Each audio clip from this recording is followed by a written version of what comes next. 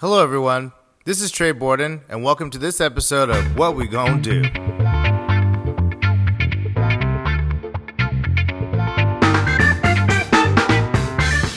So welcome to this episode of What We Gon' Do. I'm your host, Trey Borden, and today we have two very special guests. Most of you are aware of the crisis happening right now in Lebanon.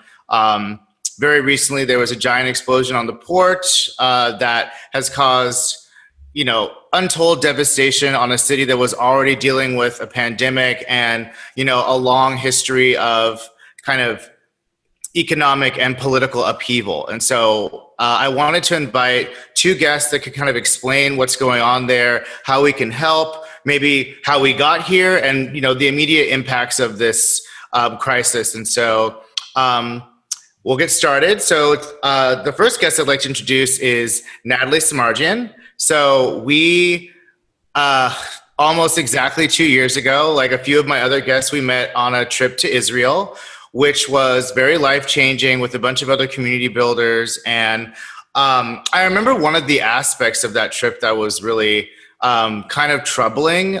We had a kind of a four-wheel trip to the Syrian border. And this is a site of a lot of violence, a lot of kind of upheaval and destruction. And I remember Natalie was in my four wheelies. We were in the same vehicle, and she was talking about kind of like that. A lot of us, can view this with a lot of disconnection because it's not something that we personally experienced. And she talked about how she'd grown up in Beirut in Lebanon, and that kind of stuck with me. So when I heard about what had happened, she was the first person I contacted just to see how she was doing. And she's agreed to come on here. So Natalie, welcome. So glad to have you, and just kind of talk a little bit about who you are and your connection to the country. Absolutely. Thank you so much. Thank you for having us, Trey, and for amplifying Beirut in this moment of great need. So Natalie Samardzian, I am a diasporan Beiruti, ethnically Armenian, from East Beirut, which has been devastated by this explosion. My ancestors immigrated to Beirut after the 1915 Armenian genocide. And so Beirut has been home to a thriving Armenian diaspora for well over 100 years, particularly in East Beirut in a community called Burj Hamud, which is sort of seen as an Armenian Mecca and has been devastated by this explosion, by this disaster. So Beirut is an incredibly special place for me as a Beiruti. I left Beirut in 1989, some of the most sort of dire days of the Beirut civil war, and unfortunately, remember that really horrible experience, and have been devastated to see Beirut endure pain and suffering before and since then. And so, as a diasporan who lives and loves Beirut, this has been an incredibly painful time. I can only imagine. And I'm really excited to have this conversation because I think I know a little about a lot, but, this is a region that I'm only starting to kind of grapple with the context and the history of. And I think that when things like this happen, it's not only important to kind of talk to people who have a deep connection to the country, but maybe, are not living there, but people who actually are there right now, kind of seeing firsthand what is kind of unfolding. And to give us that perspective is Polyana. Thank you so much for being here from Lebanon. I can't imagine that this is an easy time or kind of a convenient time to have something like this. So I really appreciate you taking the time. So please introduce yourself and kind of your connection to Beirut. Sure. Thank you so much again for having us. And thank you, Natalie, for suggesting that I join you for this conversation. And Trey, thanks again for choosing to talk about Lebanon in this very difficult time, to say the least. So my name is Polyana. I'm Lebanese. I've lived in Lebanon my entire life. I've traveled back and forth. I studied in London for a while, but came back and chose to come back and chose to sort of build my career and give my career a chance in the region. I'm a consultant. I do mostly strategy and management consulting, both in Lebanon and the region. But my choice to be here is not an easy one. a lot of us, and I'm sure, Natalie, you know, from friends of yours who continue to live in Beirut, but also those of us who left, we have a strong, you know, love-hate relationship with Beirut, because we love it and it's given us so much, but it's also destroyed a lot of our hopes, a lot of our ambitions, a lot of our aspirations. You know, a lot of us have really put, you know, the effort to try and build and invest and fight in this country, and what happened, you know, with the explosion has completely destroyed all of what was left of, you know, our hopes and our dreams for this country. So thanks again for having us, and I look forward to talking about some of the aftermath and the challenges that we've been facing on the ground, and what this means for us, and, you know, what, if any, next steps are there for us left to do at this point. Yeah, I can imagine. And, you know, obviously during this time, it's a time of global upheaval, you know, and I think that what's interesting about kind of the, you know, COVID-19 and some of the outcomes of it is that it's exposing so much of what is already wrong with these systems. You know, I can speak as an American. It is very difficult to not see all of the inequities and corruption and kind of the intended effects of neglect that, you know, this whole period has revealed. So, you know, before we get to the explosion, can you guys kind of give us a little bit of context of kind of what was going on? Obviously, there was the Civil War, there was the uprisings in October 17. So kind of get us to set the stage for kind of what this explosion kind of compounded. Sure. Natalie, would you like to do that, or shall I go ahead? Yeah, no, why don't you go ahead and start? I think it'll be good to get your perspective first. Sounds good. So just to, you know, sort of fast, you know, just to give you a very brief overview of our political and our social context over the last couple of years. So our civil war ended in the early 90s. It started in 1975. And right after the civil war, there was what was called the Ta'if Accord, which is basically an agreement that granted amnesty to all criminal warlords that fought in the war and basically returned them to power. Fast forward 30 years later, today, the exact same people continue to be in power. They created a very tightly knit network of clientelism and sectarianism and corruption that basically benefits off of people's vulnerabilities and their dependence on the system. And so when we talk about, you know, why do we continue to elect them? Why are they still in power 30 years later? It's because they've designed a system that is built around their power and around people's dependence on their services, essentially. And we have to keep in mind that when we talk about the system, I speak both about the political elite, but also the government as an institution, because they are very heavily linked, and they are essentially what we call today, you know, they're the cancer of the government. They're involved in every, you know, office, every institution, every municipality, and every ministry. And they're the exact same people that have continued to essentially destroy what's left of the country. And so at the backdrop of the explosion of everything that happened on August 4th, there are three main things I would say that have really exasperated the impact of the explosion. And the first one of the things that you mentioned in the very beginning, Trey, was, you know, Lebanon was going through the worst economic crisis in its history ever. You know, we saw people losing their jobs. There was several reports of suicides. We saw local businesses shutting down. Our currency, our lira rate was through the roof. We saw, lack and shortage of electricity, of fuel, of bread, of wheat. There was really deteriorating capacities at all levels across the country, not just in Beirut. Secondly, what, again, you mentioned the October 17th revolution, which started last year and really gave hope to the hopeless, I would say, because it was something that created, you know, mass uprisings, mass protests across the country. It was decentralized. There were efforts across, you know, the south, the north, the Bekaa Valley, in Beirut. It was extremely powerful. And it was, again, a protest, a cry as a result of deteriorating political and social conditions in Lebanon. And then finally, I would say, obviously, the coronavirus pandemic, which really, it took out anything that was left in the country. The businesses that continued to work and that were able to still stand on their feet after the economic crisis were completely destroyed following the pandemic. It further, it further exasperated, I would say, our healthcare system, our medical capacities. So, I mean, Lebanon was really, really struggling. And, we were a walking, breathing, ticking time bomb, I would say, right before the explosion. And so this is just kind of like a very brief overview of what we were going through. Life was getting very difficult. Beirut was almost, it was unlivable. It was beginning to feel suffocating on all levels. On a personal level, I was struggling with the idea of leaving, but also wanting to do something in Lebanon. And so all of that, between October of last year and then August of 2020, things got bad really, really quickly, leading up to the day of the explosion that shattered the entire city and wiped out, a huge part of the country. So this is where we're at today. And Natalie, did you have anything to add, or kind of as someone who is very aware, but kind of like, what's been your impression from your vantage point?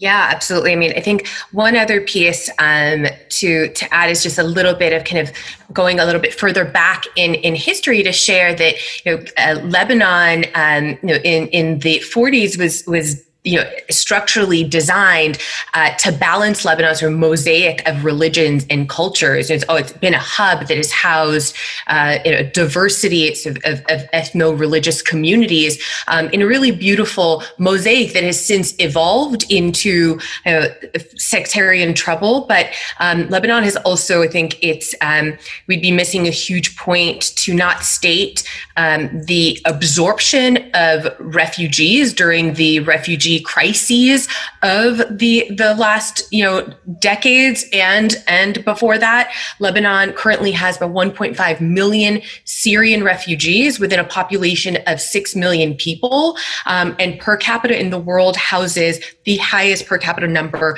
of refugees, and that's in addition to Palestinian refugees from other parts of the world, and particularly from West Asia, North Africa, and the Middle East. And going as far back as my family. My family arrived in Beirut as refugees. And so I think it is really, this is a precarious, depressing, and troubling circumstance that Lebanon finds itself in. But I think there's a core structure and design that was really beautiful in its creation, a democracy that was designed to give various ethno-religious groups a voice, and was designed to really kind of mobilize a community of folks who not only coexist but really thrive in that mosaic of diversity. So that's a really core part of Lebanon's history that I think is worth noting. Yeah, and I think that makes this all the more tragic. It's like, here you have a region that is, full of strife and kind of internecine conflict, and conflict kind of caused by, external forces. And I think it represented for a lot of people a home and a haven and maybe kind of a hopeful way of constructing a government and a society. And so, to see, so like there's a lot more at stake than just the Lebanese people. And that's, obviously those are huge stakes, but the fact that so many other cultures and peoples have kind of sought refuge in this place, they're already so displaced and unstable that for this to fall apart means, it has ripple effects, I'm sure, throughout, not just the Middle East, but all the way over here.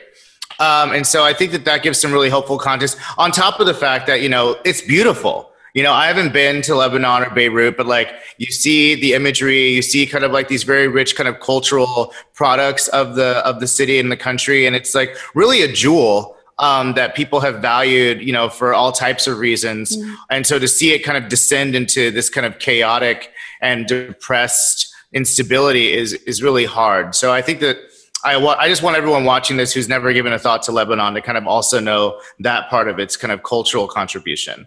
And so, so now I guess let's talk about, you said a ticking time bomb. That's a pretty unfortunate phrase, because that's literally what occurred, just last week. So can you talk about what that day was like? Sure, absolutely. I mean, and I'm going to try not to be emotional. Of course. We've been this, the aftermath of the explosion has been very unexpected in terms of the mental and psychological states that we've gone through, especially us survivors, if you like. There's a sense of guilt, there's a sense of fear, there's a sense of anger, But there's also very, very, very heavy grief that we're still fighting with. So I'm going to try to just give you an overview of what happened without being too emotional. So forgive me. And whatever you'd like to share, that's fine. Sure. I mean, no pressure to do anything you're not comfortable with. Absolutely. I mean, I'll tell you what we do know for sure. And there are not many things that we know for sure. So let's start with the facts. August 4th, around 10 past 6 p.m., there was a massive explosion. There was close to 3,000 tons of ammonium nitrate stored by the port of Beirut, by the main country's lifeline, essentially. We import around 85 to 90% of our products. So our entire port, was completely destroyed. The first few seconds, I was actually on the phone with Joelle, Natalie, mine and Natalie's common friend. I was on the phone with a friend who lives in Barcelona, and I started screaming on the phone. I looked around the house. We thought there was an earthquake. The entire glass started shaking. My house, the ground under our feet started shaking. We felt there was an earthquake. I live about 20 minutes outside of Beirut at the moment with my family, but I'm usually in Beirut. My office is about 10-minute walk from the port. So we had been working from home because of the lockdown, because of the virus. But I had been home at that point. And within a few seconds, I started screaming on the phone. I ran to my family. I realized, thankfully, we were safe. My parents were safe. I think of everyone, I know who's in Beirut at that second, our office, my sister, our friends, everyone who I know. Within a split second, I start calling people. We don't know what has happened yet. We turn on the news. They say there's been, explosive. It's the first reporting was saying it was close to former prime minister's house in downtown. Then they said, no, it's further down. So closer to the shore, closer to the port. And within a few minutes, our entire lives were shattered. We didn't realize what was coming. We didn't realize the extent of the damage. And frankly, we've lived through wars. I lived through the 2006 war. We've seen bombings. We've seen assassinations. This was nothing like it. And these are the facts. Anyone you speak to, even our parents' generations, would say this was incomparable in terms of the magnitude of the damage, the extent of the damage, how it wiped out an entire city. And this is me talking, but we go back to the facts. 2,750 tons of ammonium nitrate were stored. What we know for sure is that government officials did know, the port administration did know. They arrived to Beirut in 2013, so we're speaking about 6 to 7 years ago. There were reports, and a lot of international media confirmed that, judges and the port administration were aware of their existence and did absolutely nothing. And I mean, for those of you who know Beirut, Natalie, if you have a connection to Beirut, you know how small Beirut is, you know how tiny it is. It's a city. I mean, Beirut alone is barely nothing. I mean, it's a city that has 1.5 million people. Houses are really, really close to each other. There are businesses. It's a very commercial area. There are hotels, there are hospitals, there are schools, and that was all destroyed in a matter of seconds. And I think this is what we've been struggling with. Again, we know that the government knew, and this is something that we've really been struggling with and really trying to see who to blame and who needs to be held accountable. But at this point, it's not just one person. We know that the entire government knew. We know that even the president knew and did nothing about it. And this is what's been extremely difficult. And this is, I think, the only thing we're left with is rage at this point. And on a mental state, I feel, and I don't speak on behalf of anyone, but I know from friends, from family, from people on the ground, they not only stole our present, our city, but they also stole memories that we had in the city. They stole our future in the city. Something that I've been struggling with on a personal level is we're never going to go back to what we had. We're never going to go back to the Beirut that we knew. I, for one, lost friends, lost our workspace. We're never going to go back to that. And the worst part is we're not sure there's anything we can do about it. And I think this is just to sort of lay down the facts that it wiped out an entire city. And they were warned, and no one did anything about it. So this is just in terms of the actual explosion. And then a week later, it took them an entire week. The government resigned, which doesn't say much at this point. The government has resigned several times in our past. Frankly, I mean, we've been running the country as individuals, as communities, with or without the government. You know, we do our own waste collection. There's private generators for electricity. The youth have mobilized efforts on the ground, you know, way better and much more organized than the government ever did anything for us. So frankly, the government resigning for me is not indicative of anything. If anything, it's a show that they should have done way back in October of last year. There's no clear responsibility. We don't know specifically who to blame. Some, including the former prime minister who just resigned, called for early elections. But many of us feel that, you know, it's not the right move at the moment. It's likely to reproduce the exact same people, bring them back to power. We don't have an electoral law that represents what people want today on the ground. So things are very messy and very painful, to say the least. Natalie, please feel free to add anything of your experience the last few days. Yeah, I think similarly, it's been overwhelming grief and you know, wishing that I could be close. I have family in Beirut. I, of course, immediately, as I learned about it, called my family members, some of whom do live in Beirut, some who live in East Beirut. And of course, it was, you know, just like our hearts beating out of our chest. You know, my uncle and cousin were pushed down an entire flight of stairs because after they saw the initial smoke, were trying to vacate their building. And so that's when the explosion happened, when they were at the head of the stairs and blown away. Some other injuries. Thankfully, my family is okay, but many families are not. Many families we know have lost loved ones. But, you know, it's the sad part about it is that this is sort of become endemic to Beirut and to the broader region. And I think we've, you know, it was a moment that cemented that we've been kind of living in a narrative that this is a normal in Lebanon, in West Asia, in North Africa, in the Middle East at large, right? That violence, pain, and trauma are a normal that we've adjusted to even in the way that we digest news. I mean, since our sort of, you know, war on terror, if you will, here in the US, right? We've seen the destruction of Iraq. We've seen the destruction of Syria, what's currently happening in Yemen, in Egypt, in Lebanon. This is all in one region of the world that has absorbed an overwhelming amount of destruction and pain and displacement.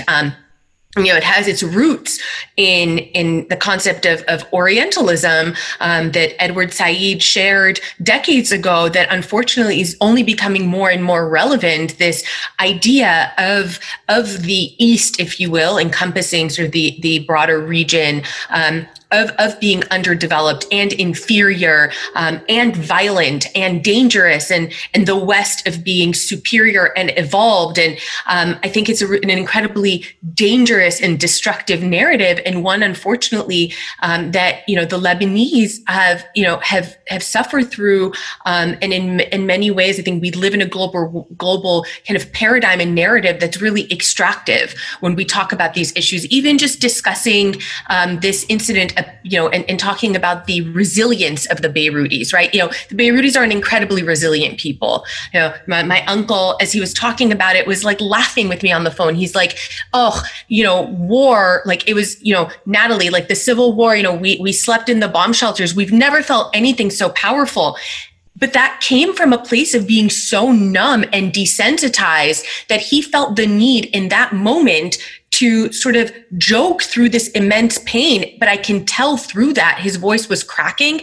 I could tell that he was a shell of a person as he was saying that. But I think that really encapsulates the psyche of the Lebanese people, of the people of the region at large, who have had to endure, you know, just an unimaginable level of pain and trauma. And I don't think want to be considered resilient, because when we would use a word like resilient, we're not talking about the underlying circumstances that push a people to become resilient. Nobody really chooses to the circumstances that force them to become resilient. So maybe instead of going there, let's talk about the circumstances that are pushing folks to have to live in this sort of, you know, resilience, and the really dangerous kind of narratives that live under it. I think is a really important thing that I hope this moment really highlights.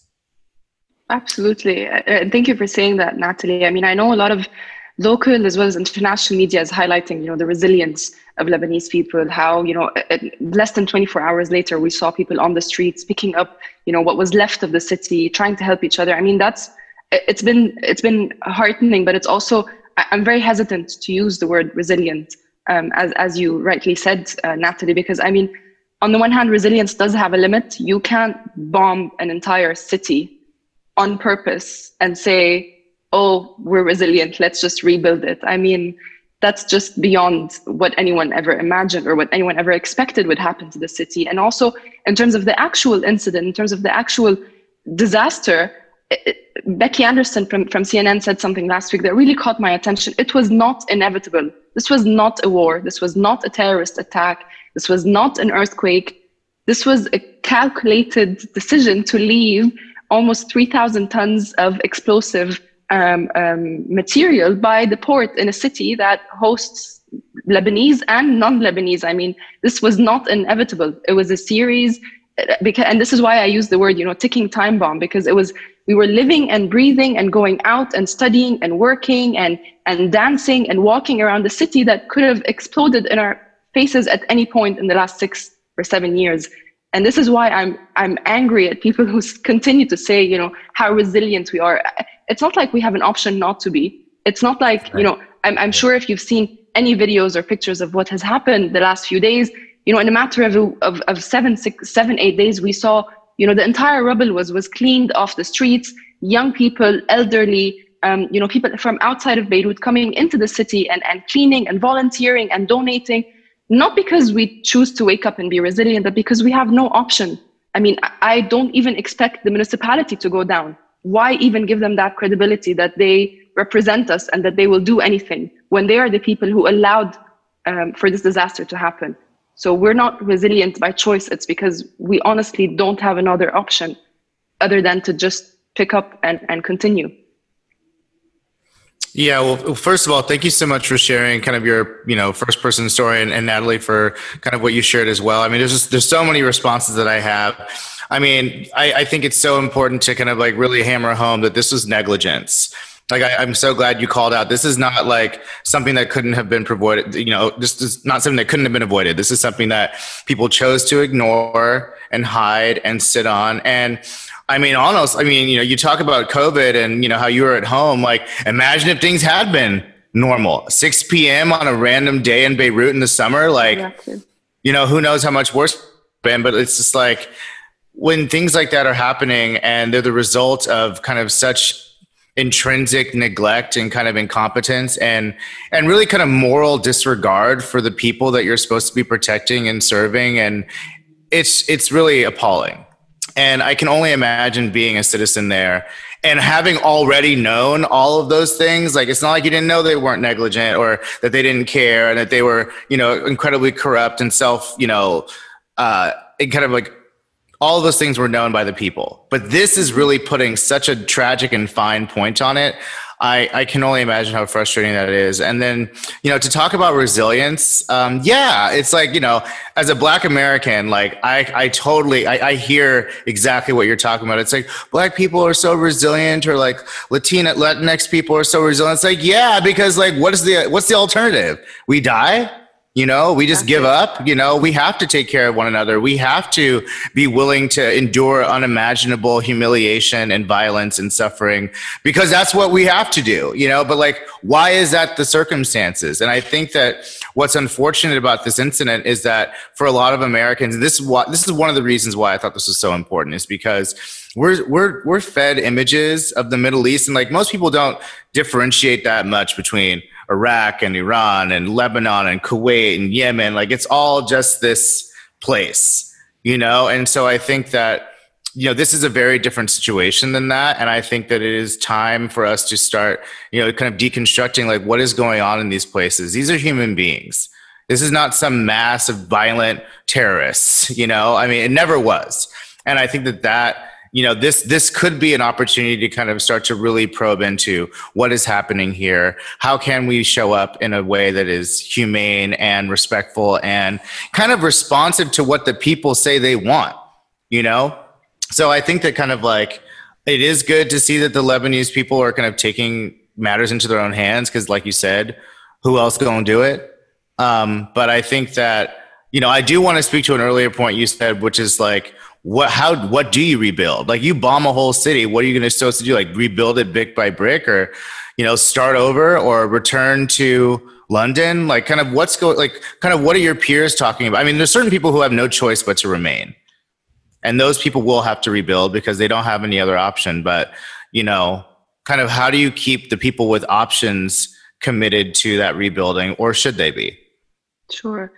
I mean, that's becoming harder by the day. I know for a fact that my work, part of our team, quickly the day after decided to relocate to the Gulf. I know a lot of my friends who have kids whose houses were damaged, and who have no sort of guarantee that this is not going to happen again, that we're going to be able to live in safety, that I can sit at home and not have to worry about my parents, my children, my neighbors, that I can go to work without, the street in front of my work being bombed, or that, the window is not going to fall on my head. We have absolutely no guarantee that something of this sort is going to happen again. So convincing people and trying to understand why people continue to choose to live here is becoming harder by the day. And I, for one, have an option to relocate, and we're hoping we don't have to take that option as a company and as a family. I'm hoping that I will be able to at least, sit at home, if not go to my office, which doesn't exist anymore at this point. Work remotely, donate remotely, try to mobilize remotely, because going down to the streets has become dangerous. And it's, with the announcement of an emergency state earlier today, the military, the army is all over the city. And the idea of them having rule over our lives, they can essentially stop public assemblies. They can allow you to, or not allow you to step out of the house. That the idea that there is now a safety threat and a security threat from within the country. This, again, was not a terrorist attack. This was not another country deciding or targeting Lebanon. So it's becoming harder and harder to convince myself and others to stay. But I will say this: if we leave, then they stay. And the fight that we have now is, honestly, again, we are full of rage, and that's the only thing we have at the moment. And the only thing that's keeping me here is I don't want to keep this country for people who want to destroy it, for people who have decided to destroy it, and for others who support that type of destruction, or who continue to support their politicians, or whoever they feel represents them. It's either us or them this time, and it's either going to be a complete uprising, complete coup, whatever you want to call it, or they are going to take over the country. And so I choose to stay for this reason, and I choose to stay as well because it's been amazing seeing how quickly and how efficiently efforts have come together to start rebuilding and start cleaning up. And I, for one, have been involved with young movements and student movements and cross-university movements independently, since 2010, 2012, with university. And it's been amazing to see how much people love the city and how much people continue to give back, despite the fact that really it's given us nothing, basic rights, basic safety, basic amenities, basic services we don't have. So that's all I can say. And I hope that others do feel the same. I know that, Natalie, you said something in the beginning, and I think that's beautiful that you as an expat want to be here, want to come back, and us here are trying to leave. And that's sort of the push and pull that a lot of Lebanese have. I have family abroad who are, crying their hearts out, trying to come back and are unable to. And I have friends and family members here who are doing everything possible to get out. So, I mean, it's unlike anything in terms of, again, the magnitude and the extent of the disaster. And I agree, Natalie, that the region is regularly seen as, one block, terrorism, whatever it is. But I feel that, and this is, again, my bias because I'm Lebanese, but I do feel that Lebanon and its context and the extent of how complicated our political system is, how diverse our sects are, how rich of a country, of a people we are, I think is very particular. And it's been reduced to a battlefield, I would say. And there are things internally that we have, sort of ruined ourselves by electing corrupt politicians, including, electricity, fuel, running water. All of that is local politics, but there's a geopolitical involvement that also needs to say, hands off Lebanon. There are over 200 people that have died, over 6,000 injured, close to 300,000 people displaced. You need to let these people live, and I don't see that decision happening anytime soon, unfortunately. Yeah. I think the conversation around rebuilding took me back to an early childhood memory in Beirut, especially with the amount of glass that we've seen shattered in the streets. During the Civil War, I lived in East Beirut. We lived on the top floor of a building in East Beirut, and we regularly didn't have windows, and we had trash bags that covered our windows. And I distinctly remember developing the awareness that we didn't have windows and they were trash bags, and asking my grandmother why. And she said, what's the point of putting up windows if they're only going to be bombed and shattered again, right? And I think that is actually a metaphor for the broader kind of psyche of the Lebanese. Most cities max have ever had to rebuild maybe once, twice in a century, 3 times. Beirut has had to rebuild multiple times every decade. I think it's traumatic. It's oppressive, and I can't remember in this, I can't imagine the lived experience of a Beiruti. This is just, my experience as somebody who emigrated from Beirut and still holds that trauma. I can't imagine the layers that you, Polyana, and other Beirutis who've, lived their young and adult lives in Beirut are holding. I think you touched upon something that is, I think is very emotional for a lot of Lebanese, which is the collective trauma of the civil war, which I thought, and a lot of us felt the same way, that people in our 20s or early 30s almost avoided that collective trauma that our parents' generations had. But even our parents and our grandparents now can attest that this is worse on all levels, on a humanitarian level, even coming at a time like this when already our resources, our infrastructure, our capacities were almost, demolished. I think I was hoping that our generation would be able to escape that collective trauma. And sadly, signs of PTSD are, starting with me, with friends of mine. We joke about it, like you said, Natalie, but there's not much left. I'm very angry. And to be honest, being angry is a good thing. I'm hoping to stay angry because that gets me moving, that gets me organizing. But it's the grief that is crippling, I would say. And it's the grief, again, like I said, of, not having a normal to go back to. What do we rebuild? Where do we start? There's not enough resources to rebuild the city. And again, I keep thinking about, this might happen again. There might be more explosives. There might be another bomb.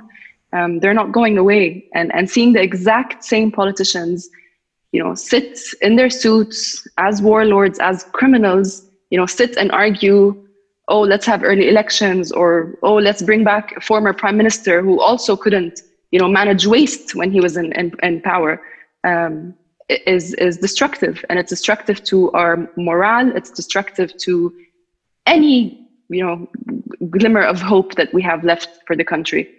Right. So that's why I'm hoping to stay angry. Well, it doesn't seem like that will be hard, because exactly. There seems a lot to be angry about. And what's really frustrating, right. And again, this is from my vantage point, having never been, but like the struggles are so cyclical, even here we're seeing like the fact that we're protesting police violence. My dad is 76 years old and he's like, I grew up with this, and like his parents, and like, it really does make you question, do I continue to put faith in the system that only has these results through generations and generations? It has maybe different forms, but the root causes remain, and it really does make you. But the other thing is there's nowhere to run. I mean, I guess there are places to run that are not Lebanon, but I mean, you get the sense that everywhere is kind of dealing with these, like, you know, some version of these really oppressive, corrupt, and kind of inhumane struggles. And so, you know, something I've been dealing with as a Black American is like, the devil, you know, so like, at least I know what this place is like and I have context for this place. And if anyone's going to help change it, like finally change it, it's people like me. And I imagine that's true for people like you, Pollyanna, and, you know, to extent you, Natalie, like who kind of still maintains a deep connection. Because also people like Natalie, who are not kind of worried about day-to-day survival and rubble, can actually be directing really needed resources to rebuild. Because I think that you're right. Like there weren't enough resources damn near to survive before this explosion. For sure, there are not enough to rebuild it, at least in the way that would make it a viable place for everyone to live and thrive. And so a lot of that's going to come from, you know, the diaspora of Lebanese people around the world, but really it's going to take a lot of people who have no connection to the country, who just see something good that could happen. And like the good thing about rebuilding is like it can replace. You know, you're not putting like a third floor on like 1 and 2 that are super corrupt. You're just like starting with new buildings. And so I guess hopefully there is some chance to really start something different from the ground up. And it would be exciting, I guess, in some, you know, drastic way to be part of that. So I wanted to at least give a few minutes to talk about kind of like what the rebuilding effort looks like, how we can show up. I think a lot of people are concerned because corruption led to this, you know, explosion. Funneling a bunch of money into the government doesn't sound like a very viable option to kind of rebuild in the way that you need. So I think a lot of people want to hear about, you know, how do we present resources? Is it whose place is it to kind of show up and try to help? I'll let you guys kind of speak to like, what do you think moving in the short term? And then maybe lastly, we can talk about kind of the long term, what needs to happen. Sure. I'm happy to start with the diaspora perspective, because I think, you know, my perspective is very much that the people of Lebanon define what their needs are. And as a diasporan community, we just mobilize to provide those resources. We don't live there. We don't dictate what that, the new version of Lebanon looks like at all, but we must stand ready to support our brothers and sisters in Lebanon to rebuild a community that has welcomed refugees, including my own ancestors, allowed us to build thriving communities. Lebanon, Beirut holds the only Armenian university outside of Armenia. I mean, that really, you know, our own community leader, Hago Pakradunyan, has called it a second Armenia. That really speaks to how open Lebanon has been, how inviting to those who have endured trauma and pain and who have needed refuge. And right now, Lebanon itself needs refuge. I think all of us diasporan Lebanese need to really listen to Pollyanna, to the leaders, to the organizers of these movements that are overwhelmingly youth-led and so inspiring. I think one of the most beautiful documents I saw during our own racial justice movement here in the US was a guide from the Lebanese to their Black American sisters and brothers on some tips on how to protest, because they had just gone through their own protest. And so, you know, to me, I think we step back, we listened to what the Lebanese, mobilizers on the ground, need, and then we stand to deliver. But I think there's a huge responsibility that we have in our own diasporan communities. And, one thing that is very apparent in the U.S. Is a huge lack of representation. Representation matters, yet the U.S. Census does not have a category for people from West Asia, Middle East, and North Africa. Without proper counting of folks who are members of this community, we're engaging in both erasure and really living sort of anti-democracy values, right? Without proper recognition, we can't give proper representation. That impacts our foreign policy and our domestic policy in the way that folks who hold these identities are portrayed, perceived, the dangerous narratives about the region that persist.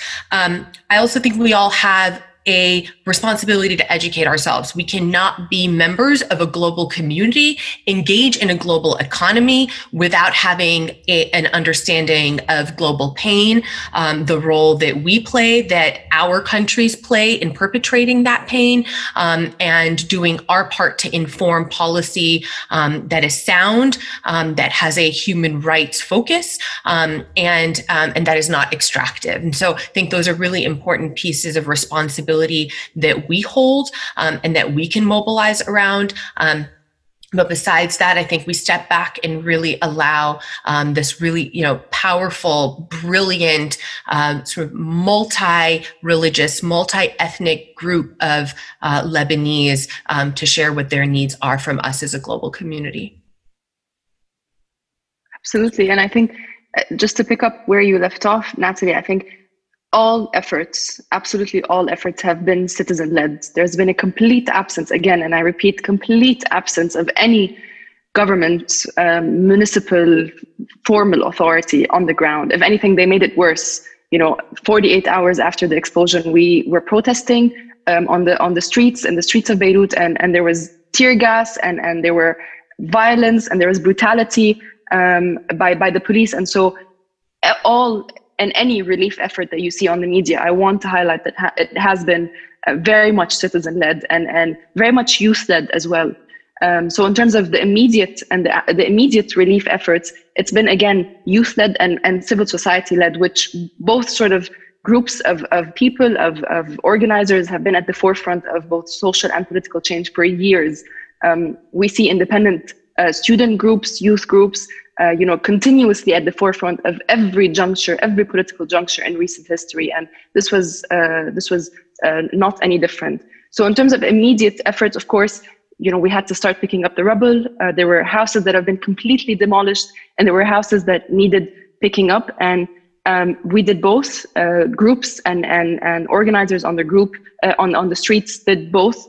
There were a lot of organizations, hundreds, if not more, organizations. NGOs, both local and international, supporting, and it's been amazing to see, how quickly and how efficiently they organized to start picking up the pieces. But this was just the first step. This was just in terms of immediate relief. So, we still have people that are missing. We still have people that are under the rubble in the port of Beirut. So there needs to be, some sort of bigger effort. And I want to highlight three main challenges, if you will, that we've noticed over the past few days while being on the ground, while supporting these efforts. The first one is the lack of data.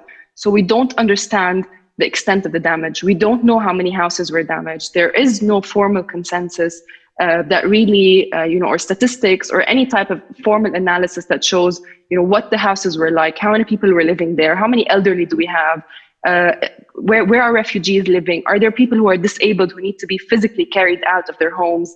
What's the structural, geological damage to the city? There is no data.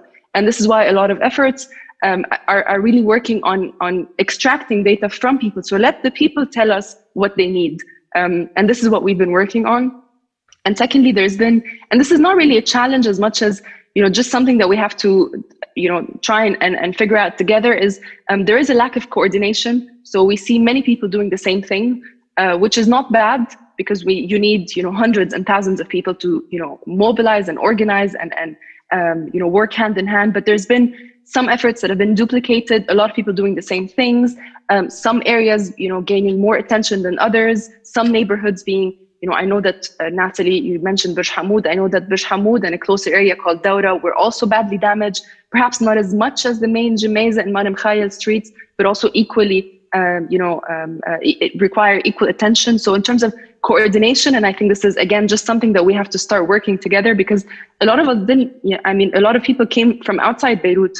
I'm sure some people are not even residents or don't even live in Beirut. So coming together and coordinating is just something that we're going to have to learn, basically. And the last challenge, I would say, and this is massive, and I know for a fact that a lot of organizations who have accounts, bank accounts outside of Lebanon, and have collected donations to transfer to Lebanon have faced this challenge, is bank restrictions and financial restrictions on banks and capital controls as a result of the economic crisis that we had been going through.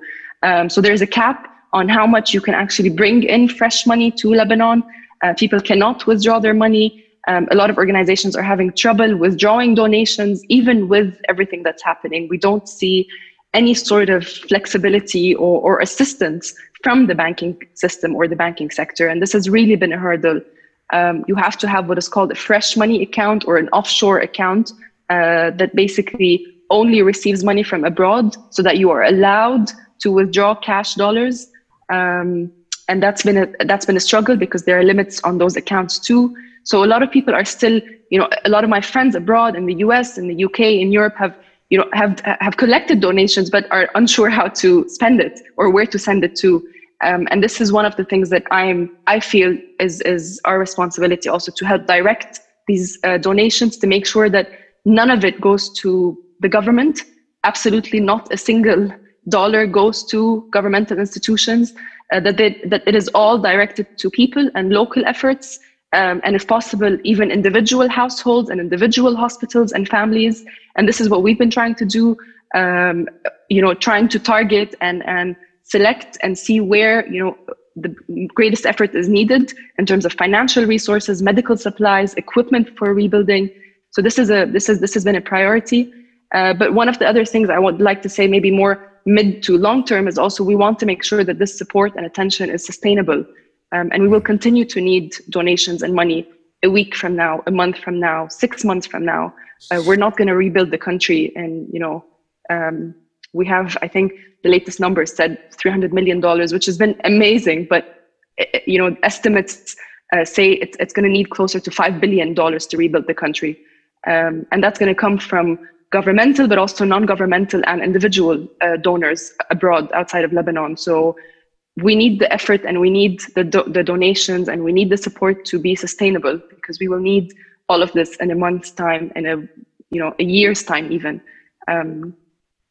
So I hope that this gives you an idea of where we're at today on the ground, and how important it is also for Lebanese abroad, like Natalie, like my sister who lives in the Gulf, like friends who live in the UK, in Europe, in the US, and in South America, how important their support has been. Not only financially, but also, on a moral scale. We needed to speak to people who, said, you can do this, try to get some sleep, and then you can do this. And it's been incredibly helpful. So I want to say thank you, Natalie, and everyone like Natalie who thought of Lebanon, prayed for Lebanon, organized, and even sharing content on social media has been, massive. We've seen, Madonna shared something on her Instagram. People who had never been to the region, probably don't know where Lebanon is on the map, have really, made it a point to continue sharing content related to the region. And I think this has really helped amplify how bad the situation is, and how dire it is, and how much we need international support. Absolutely. And Natalie, do you have something to say? I just wanted to also add, I think this is a real moment, really, globally, because I think this is very, very true also in the US, but internationally and in Beirut as well, for us to really support civil society, this sort of third sector, especially when there's so much government mistrust, for us really to support the NGOs and the folks on the ground who are taking in and listening to the needs of the people, to the most vulnerable, to the most unheard, and designing systems of support for them. I think this is really a moment for investment in civil society globally, and that is also true in Lebanon. For sure. And I also think that, for people who think that this will just, however it works out, it's just going to impact you guys. I mean, you want to talk about a place that is where a third of the population are refugee. If this state fails and, those people spread out, I mean, like if you're in Europe, I would be concerned about, how we should be supporting places that have been like a sustainable refuge, where there is no, rampant violence, where there is kind of interracial, interreligious harmony. We say we want this, right? Like we say this is impossible in this region, and yet we've achieved it, at least in some version, and we're just going to let it fall apart and think that it's not going to have any impact on the West. I mean, I don't think that should be the driving motivation to help, but it should be like a reason to kind of really put resources behind making sure that this place is able to be rebuilt. You know, I'm not a geopolitical scientist, but I can understand that it's really important to maintain a state like Lebanon, especially given what's going on elsewhere and the types of reactions we've had to, electricity. No worries. Hey, it's getting real as hell. This is what's going on. You know, it's exactly so anyway, what we live in. Yeah, exactly. So, you know, here's the proof, like as if we needed it. So I think that, yes, I think that this, you know, I would, you know, continue to keep us informed about kind of what we can do to send resources. I certainly, you know, we will post when we post this some things that I think specifically people can get involved with. But this is, like you said, a struggle that is going to be ongoing. You know, there's so many places that are going through like this complete reimagining and literal rebuilding of like what could be. And I think that it's important to really connect the dots that like all of these struggles are connected. You know, what's happening in Lebanon and happening in Haiti and happening in DRC and happening in Baltimore, you know, in Detroit. It's like all these things are very connected. And I think that, you know, and I love that you brought up, Natalie, about the Lebanese kind of protest handbook and how that's being used by BLM. It's like, it's the same shit. You know, it's the same tactics and the same responses and the same kind of resource flows and the same kind of cooperation that needs to be really global so that all of us can kind of change. Because it's not like one changes and they all stay the same. It's like they all have to be a part of that same kind of movement to create communities and countries and cities that actually support and care about the people that live in them. Because if they don't, then like, you know, we're all going to be failed soon. And so if there's any last remarks that you wanted to say, I just wanted to also reiterate how much I appreciate you kind of being on here. I mean, you're doing this through blackouts, you know, like this is really, it's incredible to see. And so I'm so appreciative. It's been so eye-opening and really informative and emotional to kind of hear about all of this. So thank you, Polyana and Natalie, you know, for organizing this and for kind of being such a model diasporan Lebanese, you know, like we need 1 million Natalies, you know, and so hopefully there are that many.